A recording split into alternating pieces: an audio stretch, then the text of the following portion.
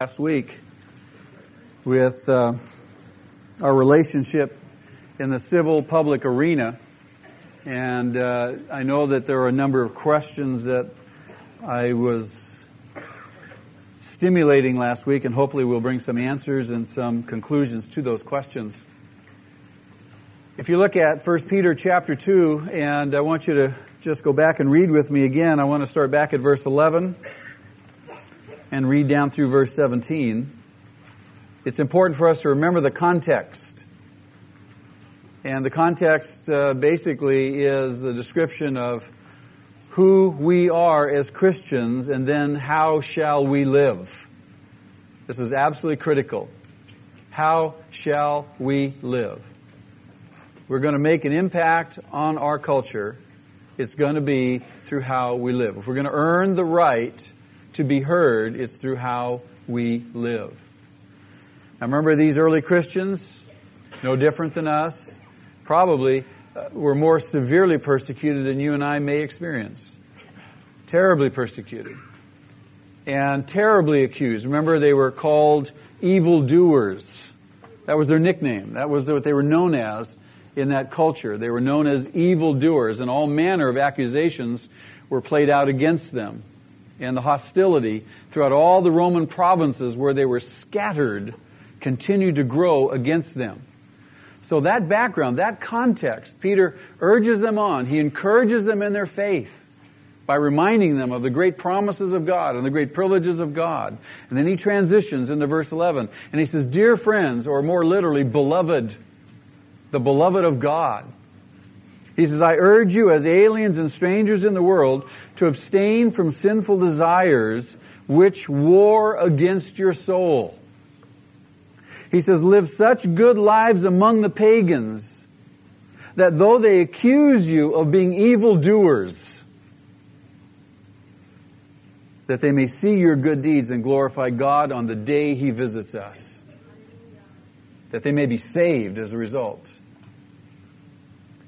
He says, "Submit yourselves for the Lord's sake to every authority instituted among men, whether to the king as the supreme authority or to governors who are sent by him to punish those who do wrong and commend those who do right."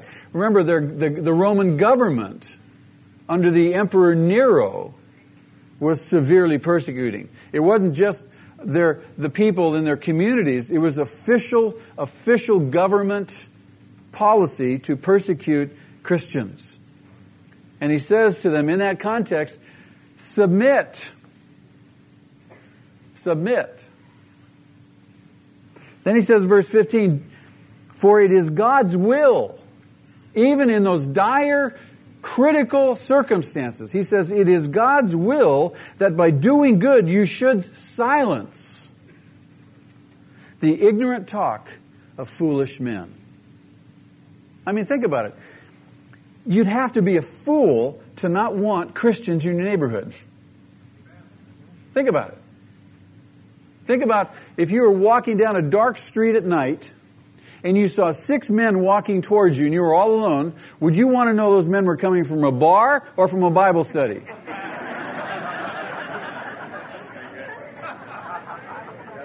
Sometimes you got to reduce it to the ridiculous, don't you? You'd have to be a fool not to want people who are advocates of peace and love and joy and fellowship and reconciliation and forgiveness and healing. You'd have to be a fool not to want those people in your culture. That's right. He says, by your good behavior, as you evidence these things, you are going to silence the ignorant talk of those foolish people. We have a tremendous opportunity to impact lives, don't we? By how we live. Would you agree? Yeah? Cool? I got 2 over there that agree with me. Verse 16, "Live as free men," because you are free, "but do not use your freedom as a cover-up for evil. Live as servants of God. Show proper respect to everyone. Love the brotherhood of believers. Fear God. Honor the king." How many memorized the verse this week? Wonderful. I'm proud of you.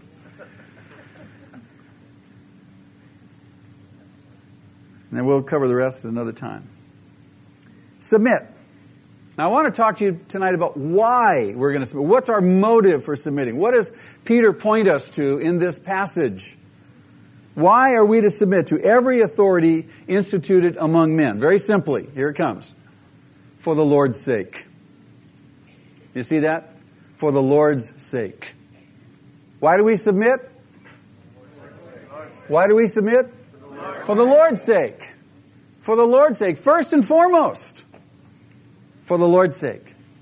Now what does that mean? For the Lord's sake. It means three things.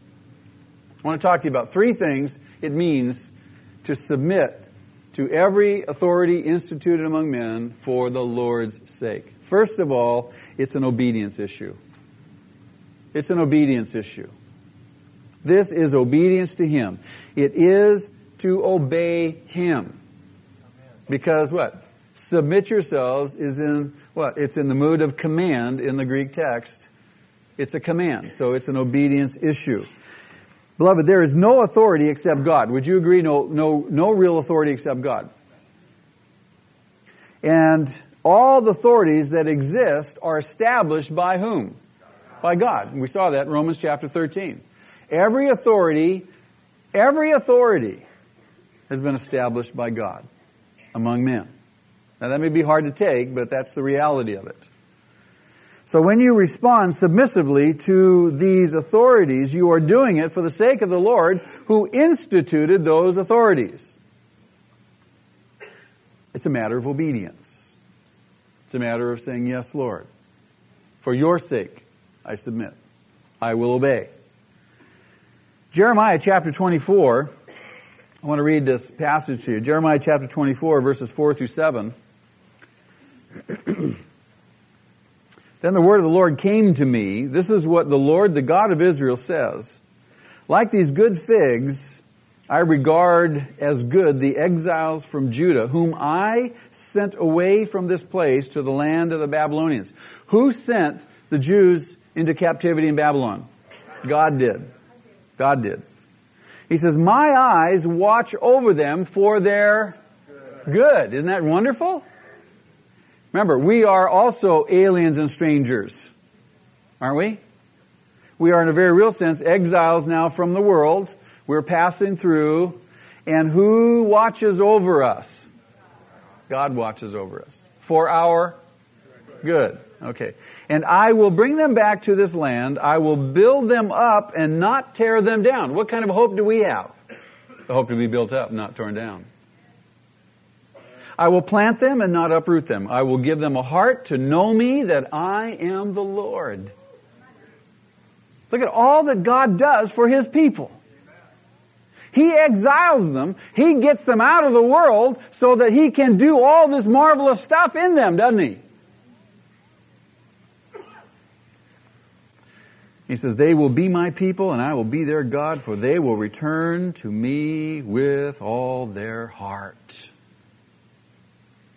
Now what's he saying there?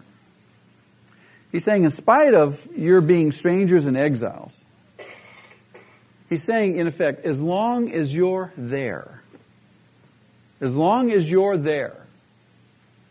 don't forget why you're there, and don't forget that my hand is upon you and I will restore you to the place from which I have taken you. What's he saying? I'm in charge. And I'm in charge of you. That's a word to us. That's a word to us. I'm in charge. I'm sovereign. Therefore, we now what? Submit. We trust Him because He's in charge. He knows exactly what He's doing. He knows His plan for us, does He not? So it takes all the pressure off me. I can, okay, Lord, I'm going to obey. I'm going to do exactly what you say because I know you're in charge. You are sovereign. Beloved, we do not accomplish in society anything for God when we violate what God has designed for us in terms of our conduct in society. If we run contrary to what He's already told us and how we're to live and act, and more particularly in this particular passage with respect to, submitting to authorities, if we think that we're going to rebel against the established authorities, or we're going to do our own thing, and we're going to just thumb our nose at them and try to accomplish God's work, guess what's going to happen? We are not going to do it. God's work gets accomplished in obedience to His Word, does it not? Because if we try any other way, that's to stoop to the wrong methodology. How many have heard of this? The end justifies the means. The end does not justify the means. You can't say, well, that's a good end, and so I'm going to use whatever means I can reach that end. Not if it's contrary to God's Word. Not if it's contrary to God's Word. The end can never be attained, for it is God who is in control. God works out His will for every good purpose, does He not? And our part is to what? Our part is to obey. Our part, in this particular context, is to respond submissively to the authority, and in so doing, we are responding to God's ordained rule. We are responding to His ordained rule. Let me read to you a quote from a man by the name of Robert Culver. He wrote a book entitled A Biblical View of Civil Government. And he says, God alone has sovereign rights. Democratic theory is no less unscriptural than divine right monarchy. They're both the same in the sense of being legitimate with respect to Scripture. He says, by whatever means men come to positions of rulership, by dynastic descent, aristocratic family connection, plutocratic material resources, or by democratic election, there is no power but of God. God, no matter how you got there, whether you were elected, however you got there, you're there because God has ordained that you be there. Now, for us, sometimes our puny little minds can hardly think, yeah, but we have to bow to the Scripture. We have to bow to the Word of God. This is what God says. This is what the Word says. He says, furthermore, civil government is an instrument, not an end. That's always important to remember, isn't it? It's an instrument, not an end. Men are proximate ends, but only God is ultimate end. The state owns neither its citizens nor their properties, minds, bodies, or children. All of these belong to their Creator God, who has never given to the state rights of eminent domain. What's important for us to understand is that God owns and controls it all. Doesn't He? He owns it all, He controls it all. And what we want to do is recognize that very reality. He owns it all, He controls it all. No matter how out of control things may seem, they're still under His control. I don't know about you, but that gives me pause for relief. Things, it's just chaotic, it's crazy. Well, yeah, it may look that way, but God is still in control of everything. Nothing gets outside of His control. So we want to recognize that. And we want to recognize that He has ordained government to keep the peace in society, and He has commanded us to submit to that government. It's very simple. We do not accomplish God's will by violating God's law, do we? We don't accomplish anything of God's will by violating His law. There's a second reason, second motive, if we are to submit. Not only do we submit out of obedience to the Lord, but we submit in imitation of the Lord. To imitate Him. Imitate Him. Look at verses 21 through 23 in our passage in 1 Peter chapter 2. Verse 21 says, to this you were called, because Christ suffered for you, leaving you an example that you should follow in His steps. Leaving you what? An example.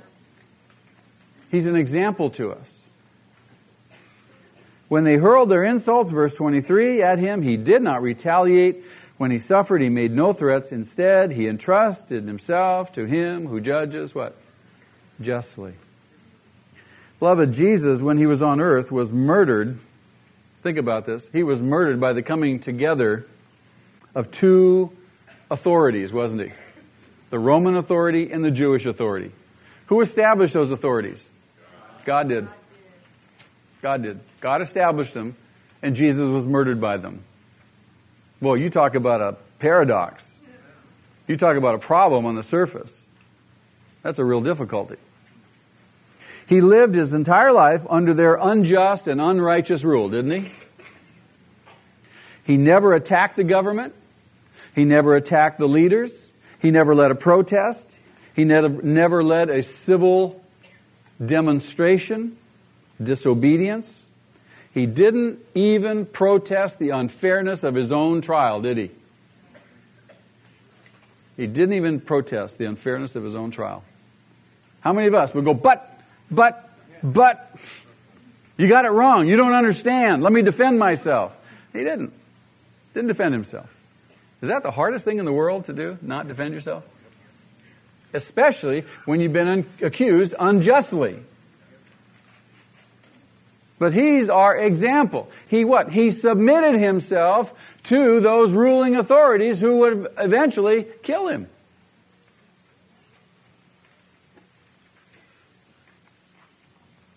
Jesus spoke only of the kingdom of God. He called people to repentance. He called people to faith in Him. He called people to enter into the kingdom of God, didn't He? That was His fundamental mission.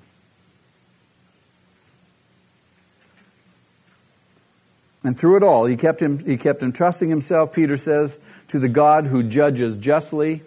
And He knew that God would do right. Why? Because He knew that God was just, and He knew that God was sovereign and the whole world was under His control. He knew that God's plan and purpose was going to be fulfilled. He had great confidence in that.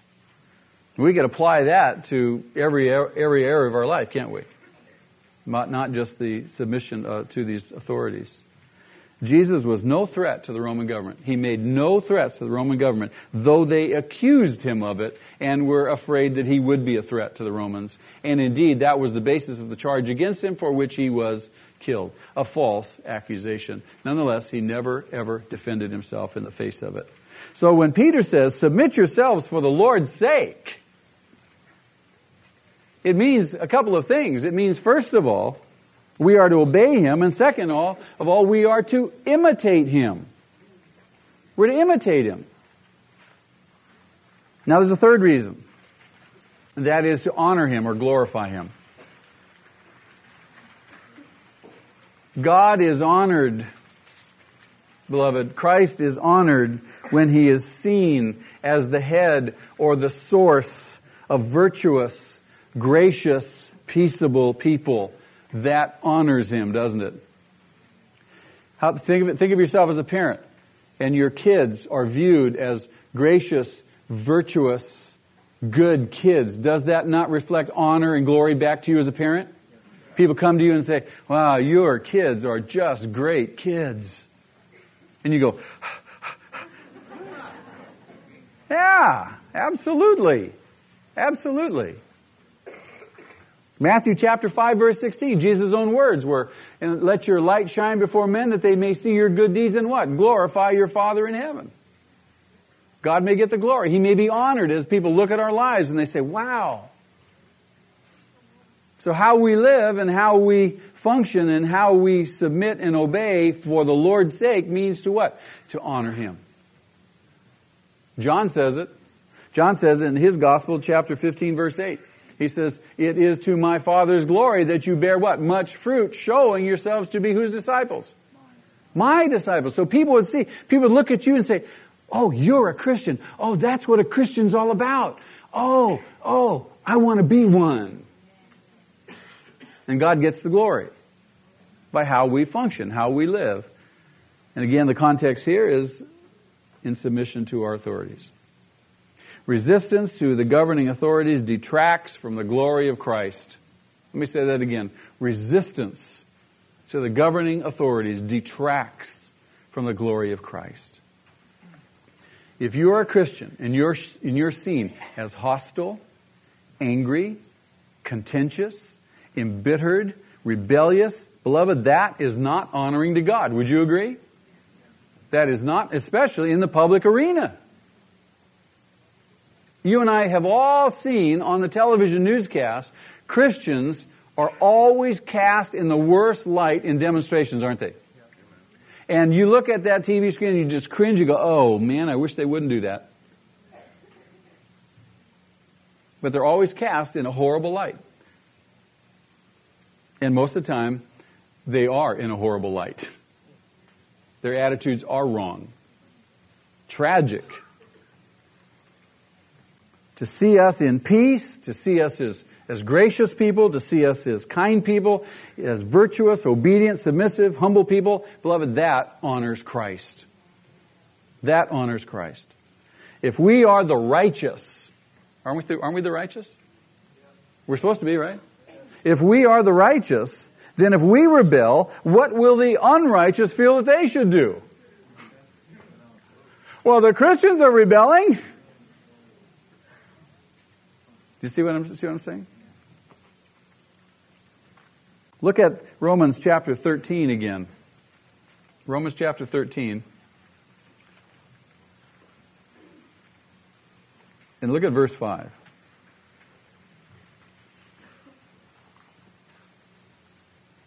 Now, if we are the virtuous of our society, if we are the righteous of our society, if we're the ones who serve God, the God that ordained government, if we're the ones who are not rebellious, then, beloved, how can we defy the very government institutions and authorities that God has ordained? You can't.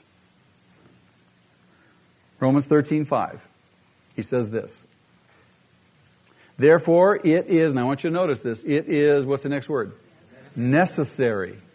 It is necessary to submit to the authorities. It is necessary. That's a strong word.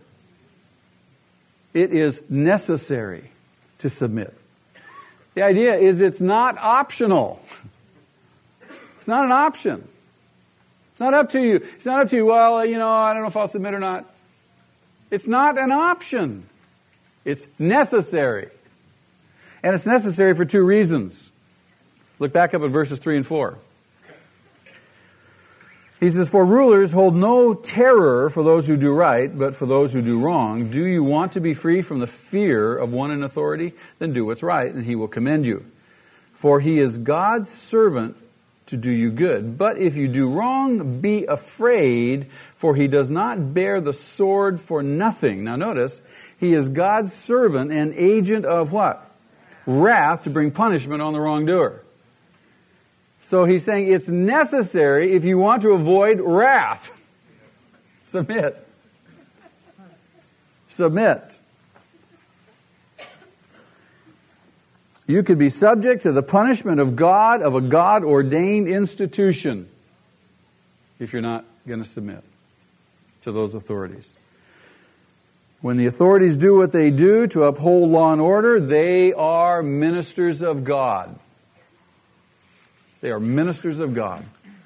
Now, this doesn't mean that they don't abuse that sometimes. They do. This doesn't mean that they're personally necessarily Christians or that they're more moral than anybody else.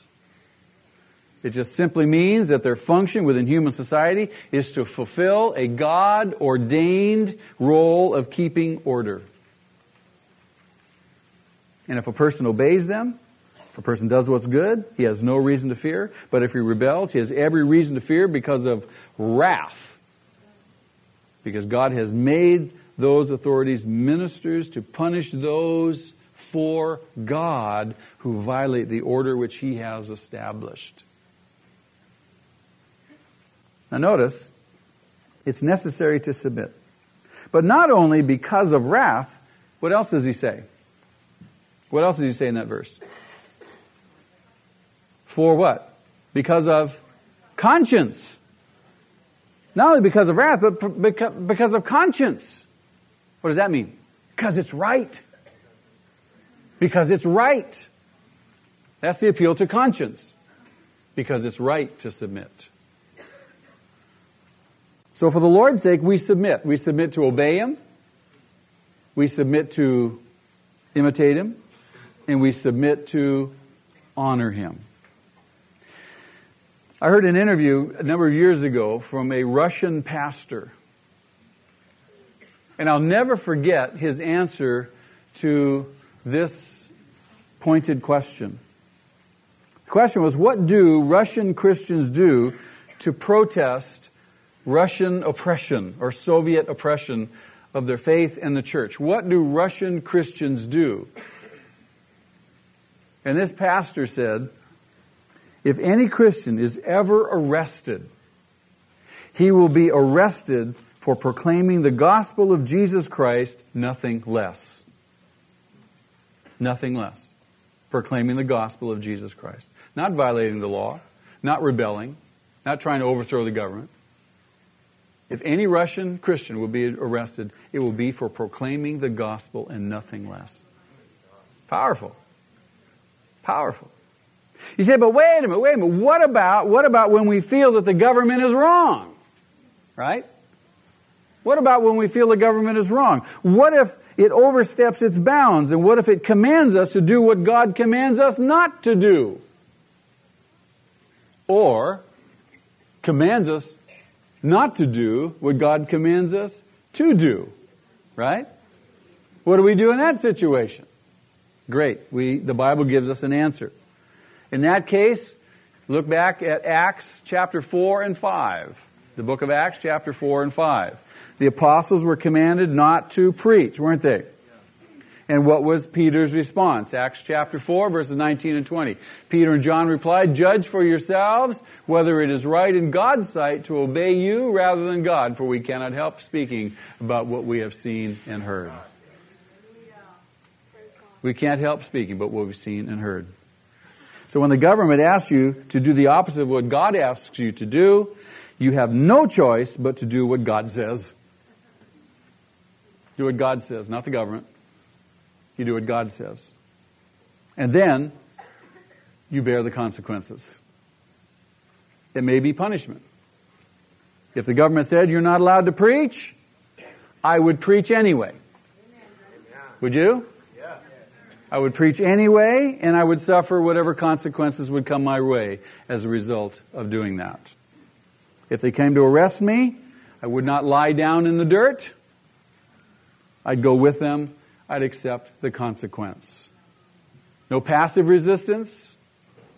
No active resistance. I've chosen the way of God. And if they come to arrest me, great, I'll go with them.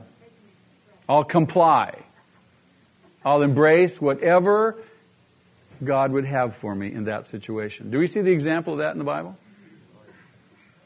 Remember when they came to arrest Jesus? And Peter was going to what? Rescue him? Cut off the servant of the high priest's ear? Great rescue job. Jesus said, no, we're not going to do it this way. The Apostle Paul. Do you realize that Paul never resisted arrest? You read through the book of Acts. He never resisted arrest. They put him in chains. They put him in stocks. Do you think they had to wrestle him into those chains or wrestle him into those stocks? No. Do you think that they had to have 3 guys carry him because he was laying limp in the dirt? No. Not at all. He went. He complied. He was imprisoned. He sang. God caused an earthquake. They had a revival.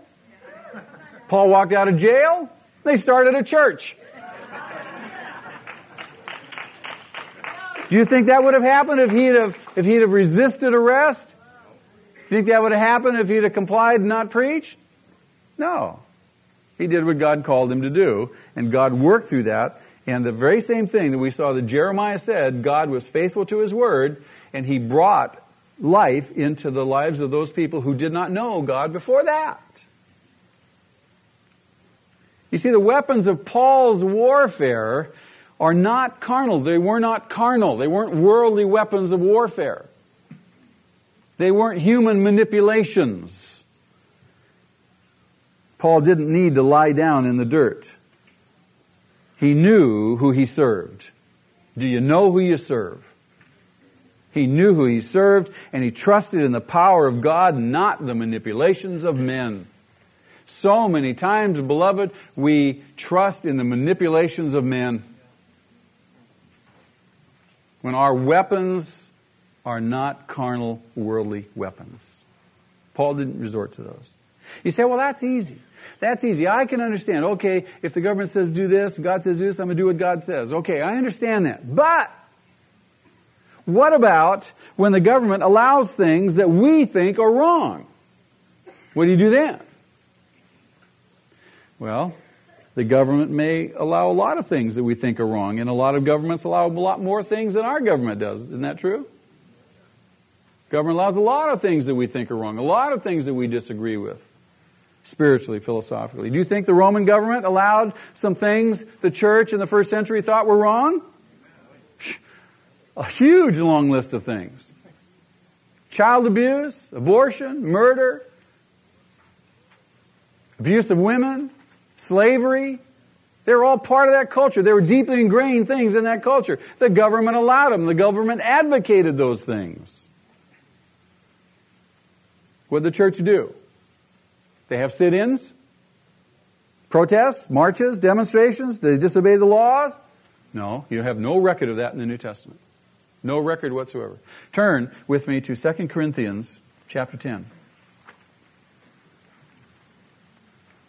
2 Corinthians chapter 10, I want to read verses 3 through 5.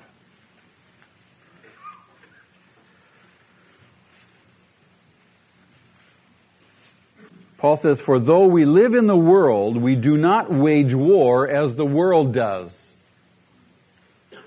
The weapons we fight with are not the weapons of the world. On the contrary, they have divine power to demolish strongholds. We demolish arguments and every pretension that sets itself up against the knowledge of God, and we take captive every thought to make it obedient to Christ." Paul, how do you do that? Oh, we had a lay-in the other day. No. No, he didn't have a lay-in. He didn't have a protest march. What kind of weapons did he use? Look at verse 4. The weapons. The weapons. The word in the Greek means instruments of war. These are instruments of war. Beloved, this is spiritual warfare. We battle not against flesh and blood. We battle not against flesh and blood. And so many times, that's what we end up doing. We end up thinking we got to battle flesh and blood. When the warfare is not against flesh and blood, it is spiritual warfare. And our weapons are spiritual weapons. We're not warring against flesh and blood. We've got to remember that. So we can't use human means to fight on a spiritual level. We can't use the world's weapons. I read an article today about in the 1800s, the Civil War era, and the fight that the abolitionists had to abolish slavery in America, and the extent to which even the church accommodated to slavery during the time of Lincoln and the Civil War. And it was over a 30-year battle to abolish slavery in the formal sense in America. And they tried every possible means to abolish slavery. And they ran into wall after wall after wall, resistance after resistance after resistance, until they began to preach the word and pray. They tried political alliances. They tried starting new political parties. They tried all sorts of mailings. And until they began to preach the word and pray, then they began to see the tide turn. After 30 years of effort. We face the same kind of things today with abortion. There's a bill coming up before our legislature. What is it? AB 22 in California to allow redefining marriage. Can you imagine that? And most Christians are totally clueless, and they're not even praying about it. Not even praying about it. Not Not communicating with one another. Not saying, hey, we need to be praying. We need to be getting together on these things. We need to be asking God to move. You can't just depend upon me to do all this. It's got to rise up out of the body. All Christians must be informed. All Christians must be involved in the public arena.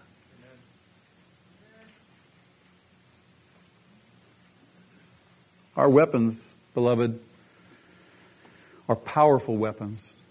You say they are? Preaching the word, prayer, those are powerful weapons? Yeah.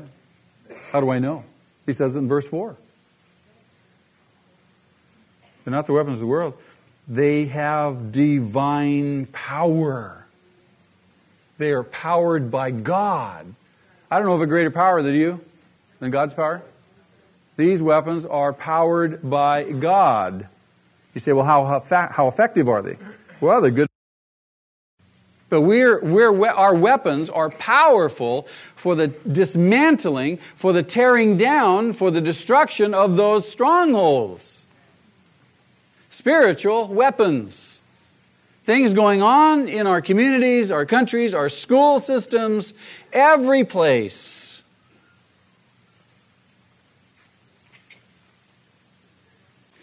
Have you ever heard somebody argue in favor of abortion? Have you ever? It's a pathetic argument. It's a pathetic argument when you hear it. But it's so strongly held. And you think, how can I get through to this person? How can we get through on that argument, on that issue? By using our spiritual weapons, which are powered by God. Which are powered by God. Now, what are the weapons of our warfare? What are the weapons of our warfare? Well, Ephesians chapter 6, right, talks about the spiritual armor. But I want to call your attention to one particular weapon. I want to focus on that, verse 17. The sword of the Spirit, which is what? The Word of God. The sword of the Spirit. We already know that the Word of God is powerful. It's active. It's alive. The sword of the Spirit. That's the only offensive weapon that Paul mentions in the whole armamentarium in that passage. All the rest are defensive, protective. This is the only offensive one. The Word of God, the sword of the Spirit. It's powerful. It gets right down where no one else can get. It speaks into the heart. The Word of God. It's God-powered. It's God-breathed. It's alive. You can have all the human arguments you want. But without the Word of God, you have no weaponry. You've got to have the Word of God. Don't diminish your value and your understanding of the import and the power of the Word of God. I believe we all need to live it and to preach it with power and conviction. With power and conviction. Do you live God's Word with power and conviction? And do you preach it with power and conviction? Do you tell other people, this is true? Do you let the Word of God come from your lips? That's why we're memorizing Scriptures. A number of you have already told me that this exercise of memorizing these verses has done marvels in your life. I believe that we ought to call the sinners to repent. I believe that we ought to be making disciples. Imagine, if every one of us evangelized just one person and made one disciple in a year, and in that process of making a disciple, we taught them to do the same thing, and then when they went out to do it, we got another one. And they evangelized somebody and discipled them.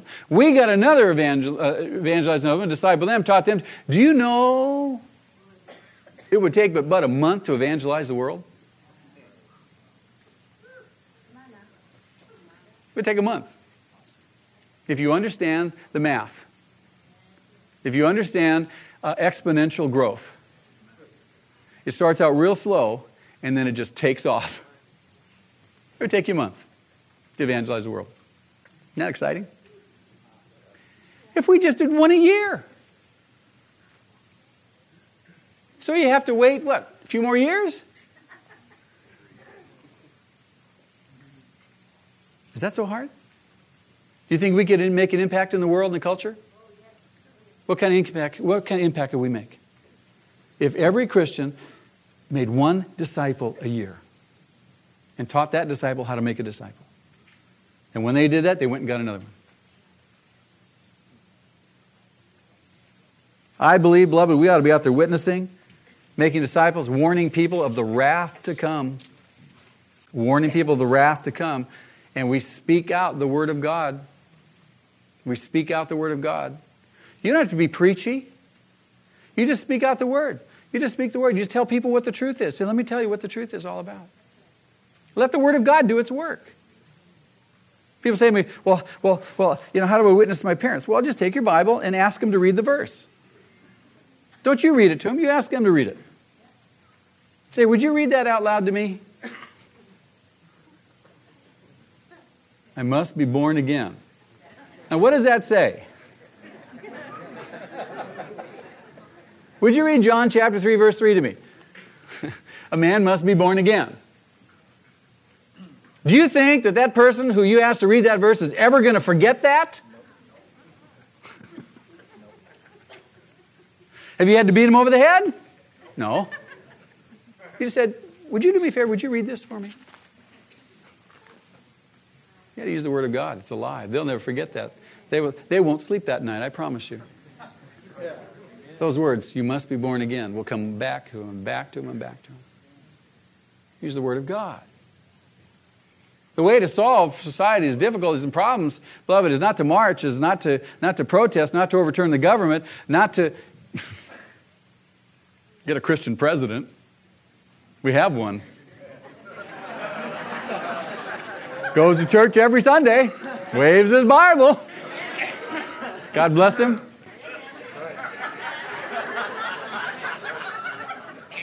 That's right. Make sure there's a photo op every Sunday. Turn to 1 Timothy. 1 Timothy chapter 2.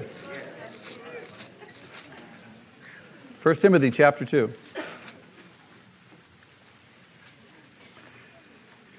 Look at verses 1 and 2. I urge then, first of all, you might want to underline that. I urge then, first of all, that requests, prayers, intercessions, and thanksgiving be made for everyone, for kings and all those in authority, that we may live what? Peaceful and quiet lives in all godliness and holiness. This is good and pleases God, who wants all men to be saved and come to a knowledge of the truth. It all starts with prayer. It all starts with prayer. Prayer is what brings that gospel that turns men's hearts.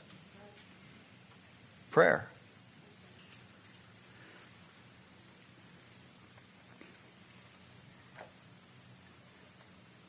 Simply, our weapons are just two. The Word and prayer. We have two weapons. We don't have many more. We don't need many more. These are really powerful weapons. We'll do anything but pray. We'll do anything but pray. We will march. But pray? I don't have time. We'll do anything but pray. Anything but connect to that spiritual dimension, when that's the only way we'll ever win. Prayer and the Word. Prayer and the Word. Prayer and the Word, beloved. Now remember, at the time of Peter's writing, when he wrote this letter, Nero was in power. He came to power in the year 54 AD at the age of 17. He was a maniacal homosexual, had all sorts of problems in his life. Murderous, to say the least. 14 years later, at the age of 31, he committed suicide. Nero. It was during his reign that Peter was martyred. And yet it was Peter who would die under Nero who said, "Submit yourselves for the Lord's sake." Submit yourselves for the Lord's sake. We're the examples. We're the light. If we are the light and the example and the righteous, what should we do? If we do anything other, the unrighteous will take their cue from us. So the command is simple. Submit yourselves for the Lord's sake. For it is God's will that by doing good, you should silence the ignorant talk of foolish men. Amen? Amen. Let's pray. Lord, thank you again for your instruction to us. Thank you for your word, which is so clear and so true and so right. Thank you, Lord, for providing us with your Spirit who opens our eyes. Thank you for the weapons you give us, spiritual weapons, that we should first of all pray. Lord, burn that into our hearts and minds. Cause us to be people of prayer. Cause us to be people of your word. Cause us to be people, Lord, who have confidence in these two tremendous instruments of war. And help us, Lord, to remember that we do not battle against flesh and blood, but against spiritual forces in the heavenly realms, powers of darkness. Lord, burn these things into us. Strengthen us, O God. Cause us to be people who are really, truly a light and an example of virtue and righteousness. That indeed by our very lives we may silence, Lord, the accusations of foolish men. Lord, we commit our way to you. And again, I just trust, Father, that you would do a great work in us. Pour out your Spirit in our lives. Stir us up. Cause us to be a people who, Lord, not only obey you and imitate you, but glorify you. You are the best. And I love you tonight. Amen? Amen. Let's stand and let's praise him and thank him for his goodness to us.